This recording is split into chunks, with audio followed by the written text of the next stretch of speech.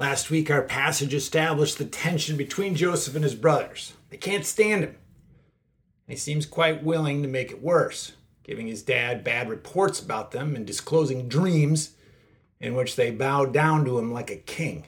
And so they want him dead. His dad sends him out again to bring back a report on how his brothers and the flocks are doing. Turns out that they're not in the place that Jacob had sent them. However, someone there redirects Joseph to where they've gone. And you're like, given we've been, in Genesis for quite a while, and one of the things that you recognize about Genesis is sometimes it gives you these details that raise these huge questions, and then it leaves you to struggle with those questions. Here, you wonder, why would you include this little story about Joseph going here, see them not being there, and then having to go there? It seems like you could have just left that out. He just went, just say he found his brothers. It seems so unnecessary to the story. Or is it necessary to the story? Because consider what would have happened had Joseph gone off to Shechem, not found his brothers. There was no stranger there to direct him to Dothan. And what would he have done? He would have been like, oh, okay, well, I guess I'll just go home. Now, you could say, he could go out another time and find his brothers and whatever. But what happens when he hoofs it in a new direction is he's wearing his multicolored robe, his coat of long sleeves, his princess dress, whatever, however you want to translate it. And what happens when this time when he comes to go to see his brothers is they see him from a long distance off, and they say, here comes that dreamer, which again speaks to the resentment. And then they say, let's kill him, which really speaks to the resentment. Now, Reuben is there. Reuben is the oldest brother. He realizes, look, if we kill this kid, that's going to be on me. I'm going to be in big trouble. So he says, let's not kill him. Let's throw him in this pit. Okay, fine. We'll just throw him in a pit. And then Reuben figures, all right, later I'll get him out. Maybe Reuben thinks, here's my opportunity to be a hero. Finally get some of that approval from my father that I've been looking for. Anyway, Joseph arrives. Strip him of his robe, toss him into the pit. Now, if you're thinking, well, that could have happened on some other occasion, that they could have done something like this.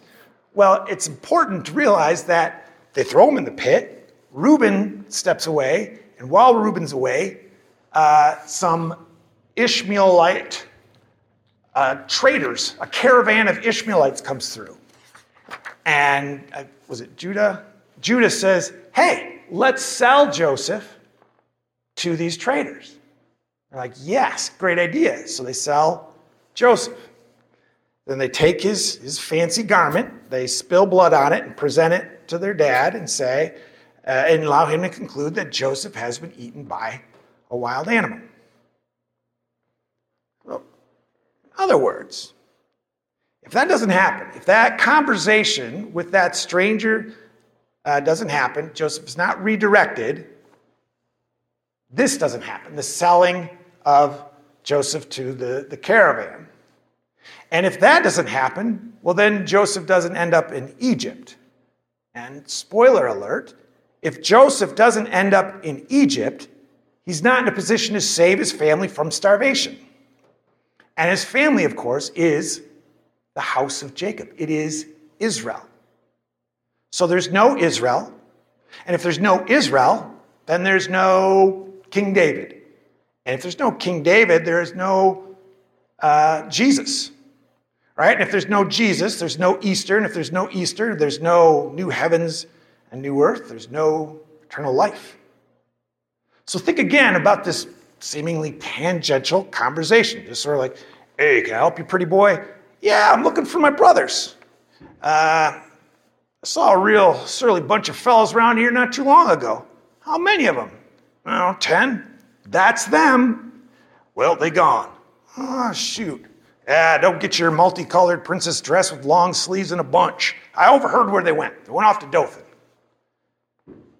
That conversation right there is one of the most important conversations in human history, right? The fate of the universe depends on that conversation.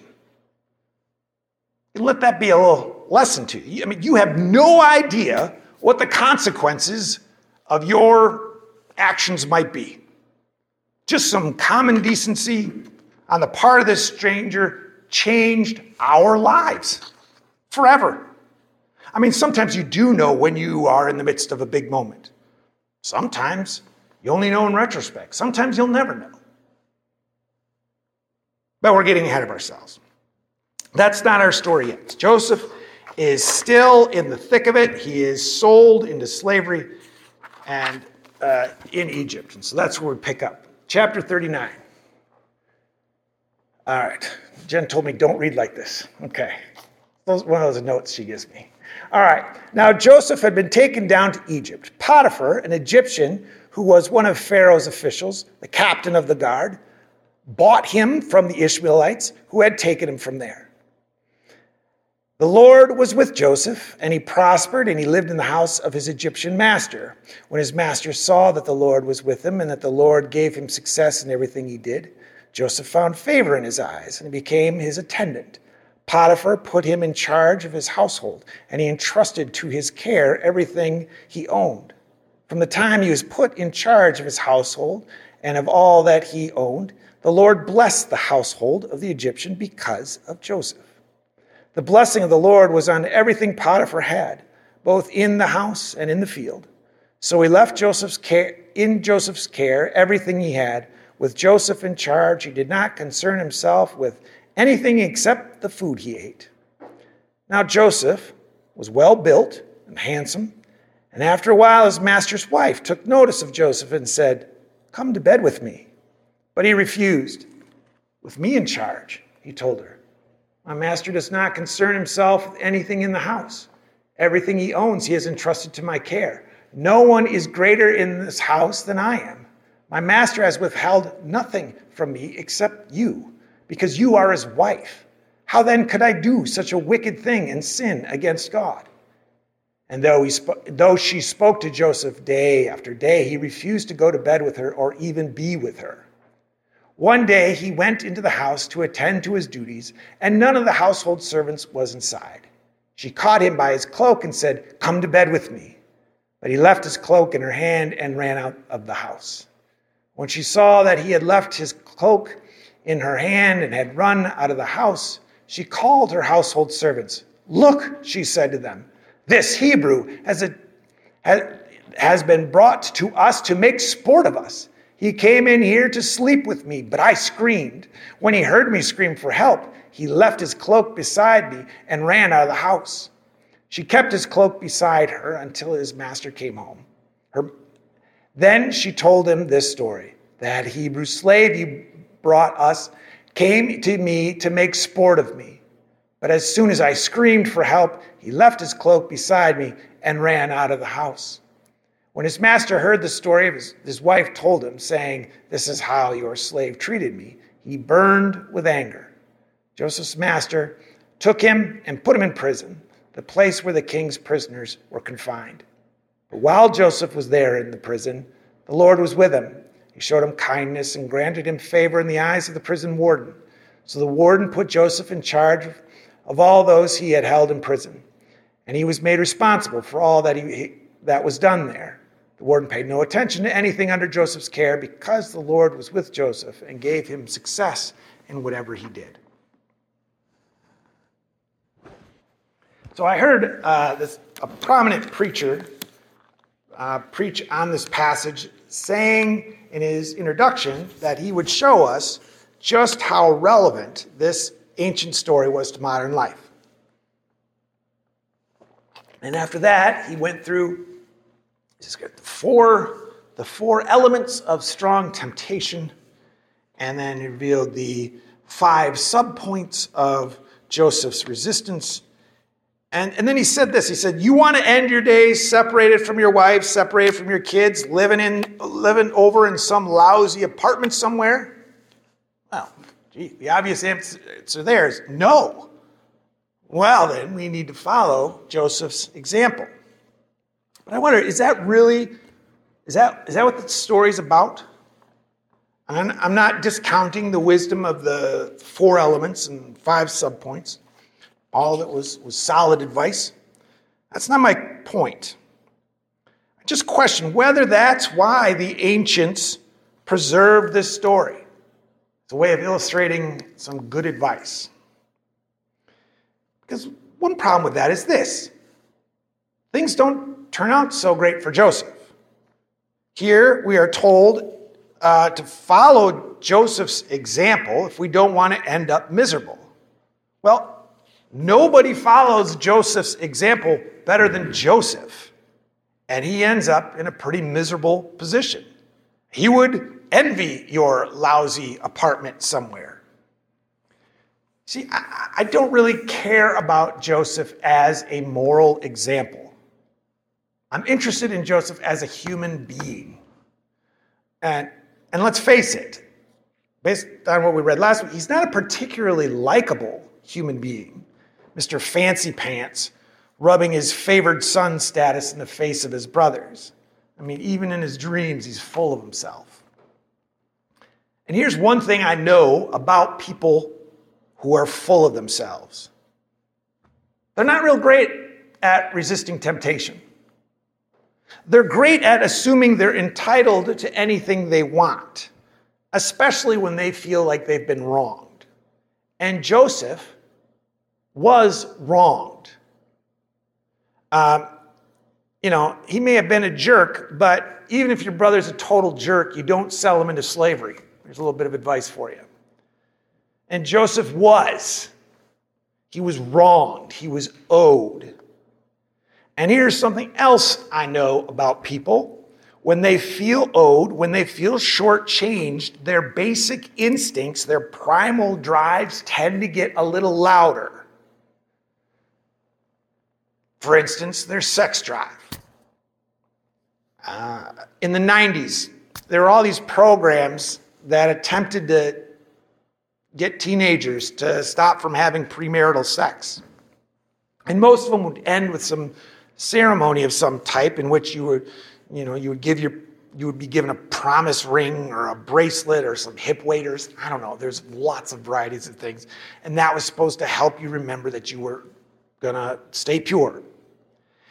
Well, research has shown that those programs don't work so great. I think they said on average, if you've been through something like that, you were a virgin maybe 2 months longer than people who didn't. Now, I say this as somebody who did manage to remain a virgin until marriage, but I don't take a lot of credit for that because I think all of us are born with sort of a void in our chest, a need to be loved. And when you're surrounded by people who mistreat you, that void just becomes bigger. But if people love you, it starts to fill that void a bit.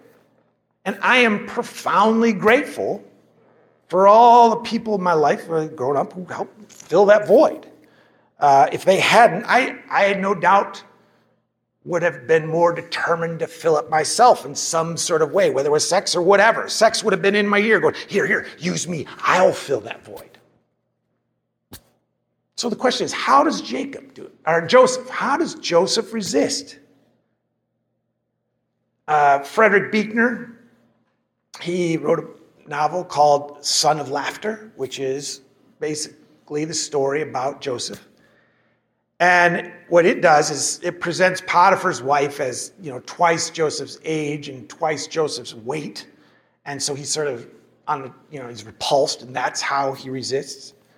But if you were to do a Google search, an image search of depictions of Joseph and Potiphar's wife, most of them don't go that angle. Most of them assume she's attractive.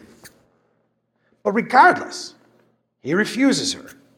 He does not use sex to fill the void. What he says is this, is basically, sleeping with you is not going to fill any void. On the contrary, it poses a threat to what fills the void. Let's recall what filled the void before being sold into slavery for Joseph. For being sold into slavery, what filled the void for him was the adulation of his father, right? I mean, again, we're told last week that he ratted out his brothers to his father. And these brothers, they've got murder raps, right? These are bad dudes. But he doesn't care. It's more important to him that he has his father's approval than that he puts himself in danger. Maybe he's oblivious to what that'll do because he's so concerned about taking in his father's approval. Problem is, it is, of course, his commitment to having his father fill that void that is his undoing, right? Because as he's doing that, there's this resentment towards him that's growing in his brothers. So much so that his brothers sell him like some old sofa at a yard sale, right? It just happens to be, hey, look, there's some people passing by. Maybe they'll buy our brother off us. So the kid who thought he would reign over his family like some sort of king, oh, look where you are now.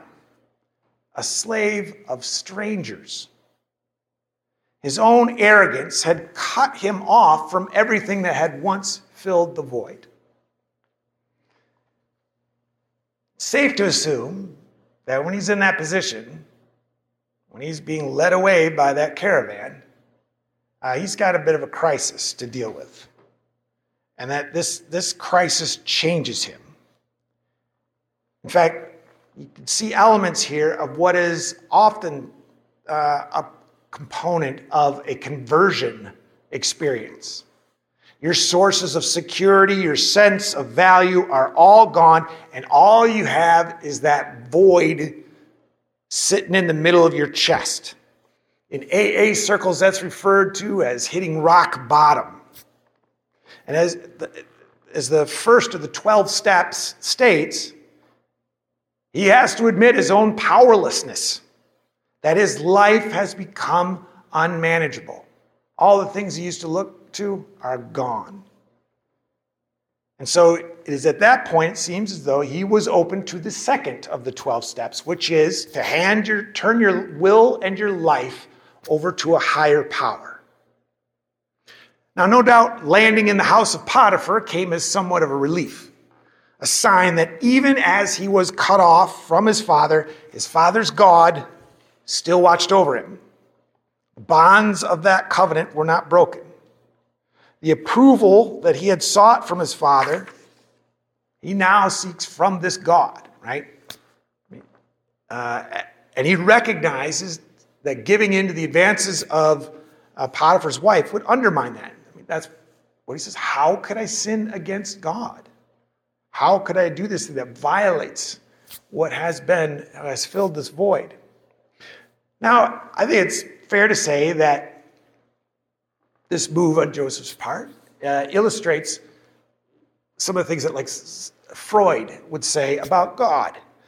I mean, Freud would say, well, God is simply a projection of our own needs, our attempt to compensate for the failings and the limitations of our biological parents. So we put those up in the sky.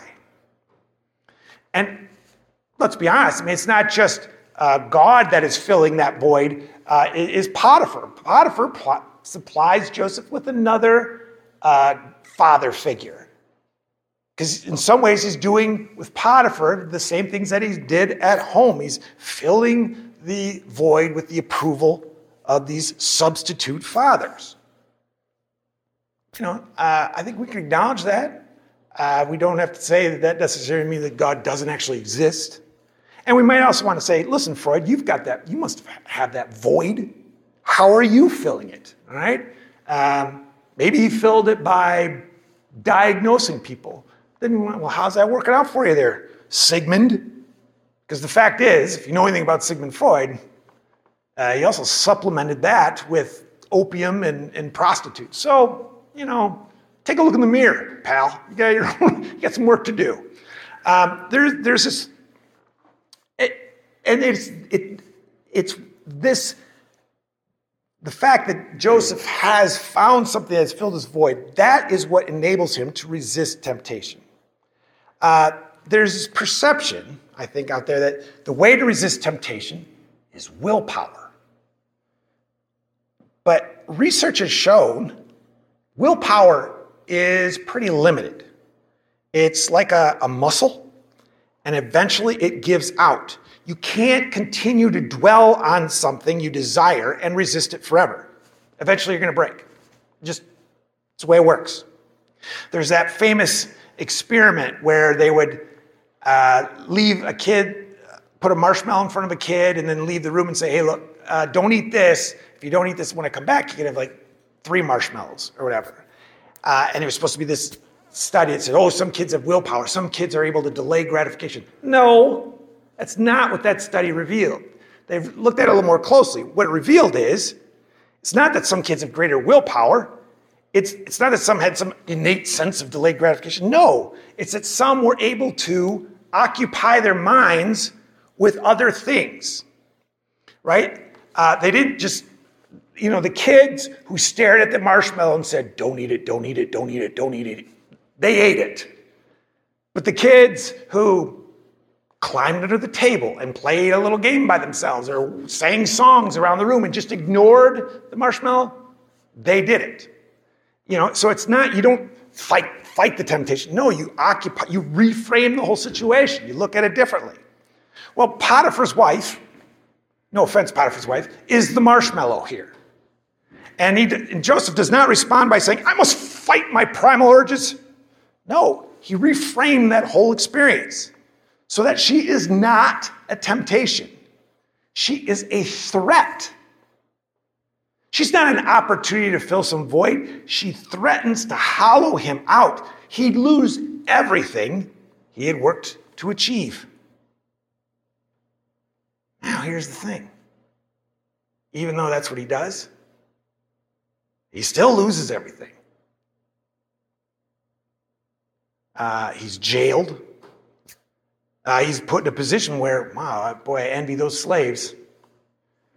So having refused to sin against God, he no doubt felt betrayed. The void in him opened up again. But hey, turns out there's a warden, there's a jailer, another father figure. And Joseph begins again to gain approval. And God again blesses the work that Joseph does. Sure, it's not the same as ruling in the house of Potiphar, but it's enough. It's enough. It's enough to convince Joseph, my story is not over. It's enough that gives him some solid footing again. Which in a way kind of brings us back to that stranger in Shechem. No idea of the consequences of that conversation. How that conversation would set things in motion. The same is true of Potiphar's wife. She appears to throw Joseph's whole story off track, throw it into the ditch. But that's only how it appears, because as it turns out, the ultimate outcome of the story hinges on Joseph going to jail, as we shall see. And that's important to remember. I mean, the sermon I heard was correct. There are benefits to being faithful, to overcoming temptation, and there are consequences to being faithless, to succumbing to temptation. But there is no guarantee that those benefits will be there. Jesus will, in fact, claim that persecution is a mark of faithfulness. I mean, if you're being persecuted, well, good for you. You must be doing something right. In the end, being faithful it's more than just following a series of steps. Ultimately, we have to move beyond seeing faithfulness as a way to achieve some outcome, some reward. Ultimately, being faithful is its own reward. Because it's not what we do or what we don't do that determines our fate. Part of being faithful is recognizing that God holds our fate. That the ultimate outcome of our story is in God's hands. And in Christ, that is what we see, is our ultimate fate being played out. In the story of Easter, we are seeing our story. In Jesus Christ, God enters the void, not just some metaphorical void, but the ultimate void of death. And in Christ, that void has been filled and to overflowing with life, everlasting life. And that is why we strive to be faithful. That is why we strive to resist temptation, to doing what is just and what is good, what is loving. Not to achieve some outcome, but because we already know how this story ends. That your story, my story, is tied to Christ's story. It is and will be an Easter story. In the name of the Father, and of the Son, and the Holy Spirit, amen.